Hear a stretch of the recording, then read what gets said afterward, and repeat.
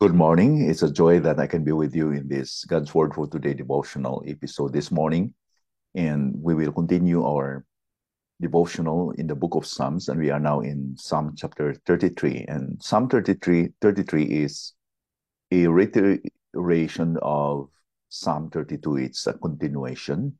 Many believe that this is a continuation of the chapter 32, which ended up with an encouragement from David to shout for joy and be glad because of the blessings that we have been forgiven by God. And even here in Psalm 33, he enjoined us to continue praising the Lord for reasons that he is worthy of our worship and thanksgiving. So let me read this whole chapter, Psalm 33, verses 1 to 22.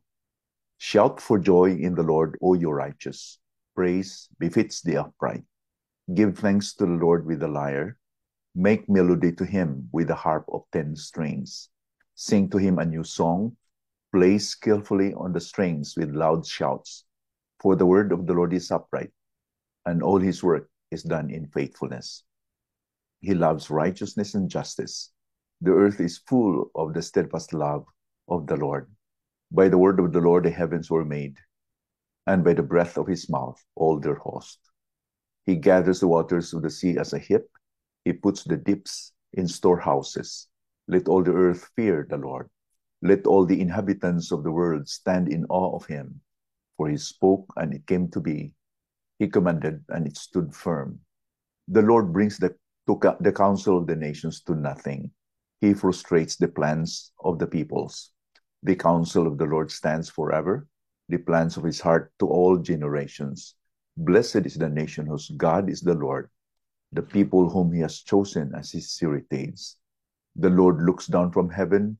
He sees all the children of men. From where he sits enthroned, he looks out on all the inhabitants of the earth. He who fashions the heart of them all and observes all their deeds.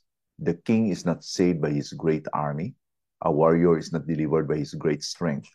The war horse is a false hope for salvation, and by its great might it cannot rescue. Behold, the eye of the Lord is on those who fear him, on those who hope in his steadfast love, that he may deliver their soul from death and keep them alive in famine.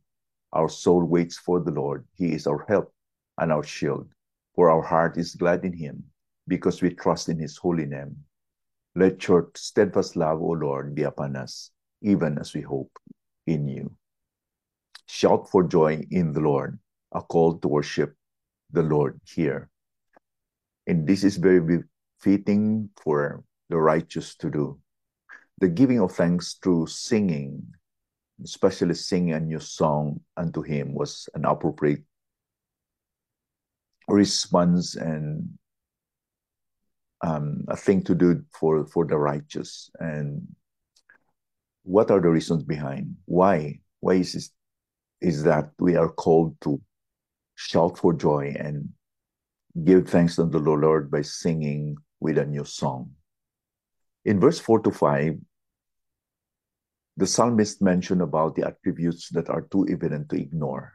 These attributes of God are evident that the psalmist declares here. For the word the Lord is upright. The Lord is upright. He is the source of truth, and he is faithful. All his work is done in faithfulness. Nothing that happened to you and to me that is not a reflection to his faithfulness to us. He loves righteousness and justice. Usually in the Bible, righteousness and justice are pairs that we can see. That's how God declares himself, that he is righteous. That's why he is just.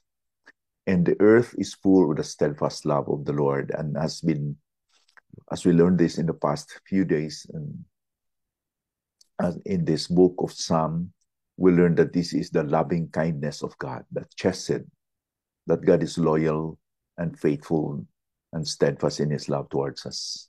Moreover, in verse 6 to 9, the psalmist mentioned about the sovereign power in creating the world through his word.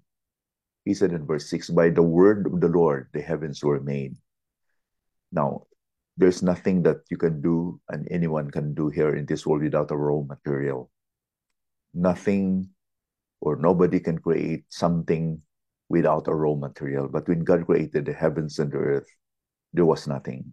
In the beginning, He created the world from nothing.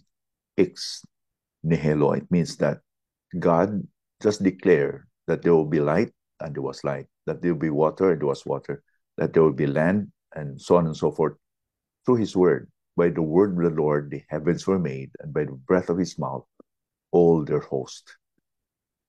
So He described here that the waters are bounded like a heap, and they are stored in deep storehouses, and a picture of how God is in control over the creation of the world. And it's just befitting for everyone to fear the Lord, that everyone would stand in awe of God. God spoke and it came to be. He commanded and it stood firm. The word of the Lord is powerful. The sovereign power of God is shown through His declarations, through His voice. Moreover, the plans and purposes of God are immutable. This is one of the reasons why we should be worshiping God. We should be glad. We should sing unto God, because His plans and purposes are immutable, unchangeable. He will bring the counsel of the nations to nothing. The nations around us seem that they think that they can do what they want to do. They seem to pretend and to behave that they have all the power, they have the absolute power, but no. The Bible tells us that the Lord can bring to naught all their plans and intentions. He will frustrate the plans of the people. Many will say, I will do this and that, but it's God who can make it to happen. The counsel of the Lord stands forever. His plans will happen, and as he said here in verse 11, the plans of His heart to all generations. Whatever God has decreed, it will be fulfilled. God said it, and it will happen, because His plans and purposes are immutable or unchangeable. Moreover, His sovereign knowledge to man's heart and intentions. He declared, or the psalmist declared here, that God is sovereign in His knowledge. He is omniscient. God knows all things. The Lord looks down from heaven, according to verse 13 here, and He sees all the children of men, and He knows the heart of every person. And Jesus Christ is God who knows the heart of men also, according to John chapter 2, verse 24. He knows every person. God knows every person, and even Christ knows every person. And nobody is out of the sight of God. He who fashions the hearts of them all and observes all their deeds. You see, when the wicked, and maybe you are in your office right now, in your workplaces right now, and people are doing something that they believe that nobody sees, that they can continue the wickedness, whatever they do, and it seems to them that they can do it because nobody's watching. No, there's somebody who knows. The Lord, who fashions the heart of them all, has observed all their deeds. Also, His preserving power towards His own people. The king is not saved by his great army. That's the promise of God, that the power of the kingdom of Israel is not on the king and his army, but it's on the Lord. A warrior, he said here, is not delivered by his great strength. The war horse is a false hope for salvation. Today, maybe the war horse could mean the military power, the military armaments that a nation will build up in order to protect himself or the nation. But it's a false hope for salvation. By its great might, according to the psalmist here, it cannot rescue. But the eye of the Lord is on those who fear Him. And the Bible tells us that we are the apple of God's eyes. The nation of Israel is the apple of God's eyes. And everyone who belongs to him not by virtue of his doing and his achievements or anything that God can get, but by virtue of his choosing, his love. He chose Israel not because they were strong and they were mighty, but they were one of the smallest nations in the world. They didn't deserve it, but he called them, you are the apple of God's eyes. And you see, the eyes of the Lord are on those who belong to him, who fear in his name, who hope in his steadfast love. So he is the one who will deliver us from danger, from death, and keep us alive, even in the midst of lack or famine. Who is our security? Who is your security today?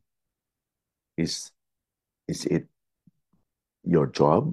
Is it your resources? The psalmist said here that the war horse is a false hope for salvation. Anything that we depend in this world is not really the absolute security that we can depend upon. Our absolute security and protection is God himself.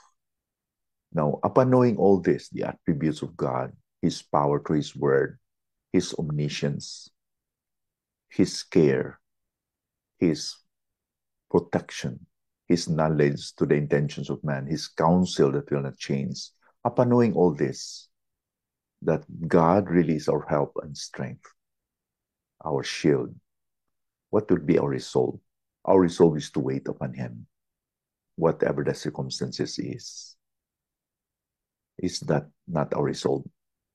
It should be that we have to wait upon God. You know, waiting is the evidence of our faith, our trust, that we have believed that God is in control. We are calm and composed, and this is the evidence that we are really believing, or we believe that our God really is a sovereign God. So if God is in control in your life right now, we must be calm and composed. You must be calm and composed. You must be, in a sense, controlled in your life. You will not manipulate. You will not hold and carry on with what you think would be best for what you can do in your situation right now, because you trust that the Lord is in control. We don't need to panic. And may God forgive us that many times we know in our minds that God is in control. We know in our minds theoretically that God is powerful, that he knows what's happening. But the way we act, the way we decide sometimes contradict on what we believed. So we pray that today, as we look into this chapter, as we read all these reasons why the psalmist encourages us to shout for joy, to be glad in the Lord, which is befitting for those who are righteous, that we will sing a new song. Let it be that this will be real in your life. Today, as we go to our offices, as we go to our respective workplaces, how can this truth be applied? Well, I know that it's not possible without the help of the Holy Spirit that we'll be able to apply this, but we trust that he will give us really the peace that passes all understanding, the calmness and the joy in our hearts, despite of the circumstances that we are in right now, because we know our God is in control. Vain is to trust in horses. Vain is to trust men. But we have to hope in the steadfast love of the Lord. Shall we pray? Father, we thank you that this morning, once again, you have encouraged us through your word to shout for joy, to be glad, which is befitting for us as your children.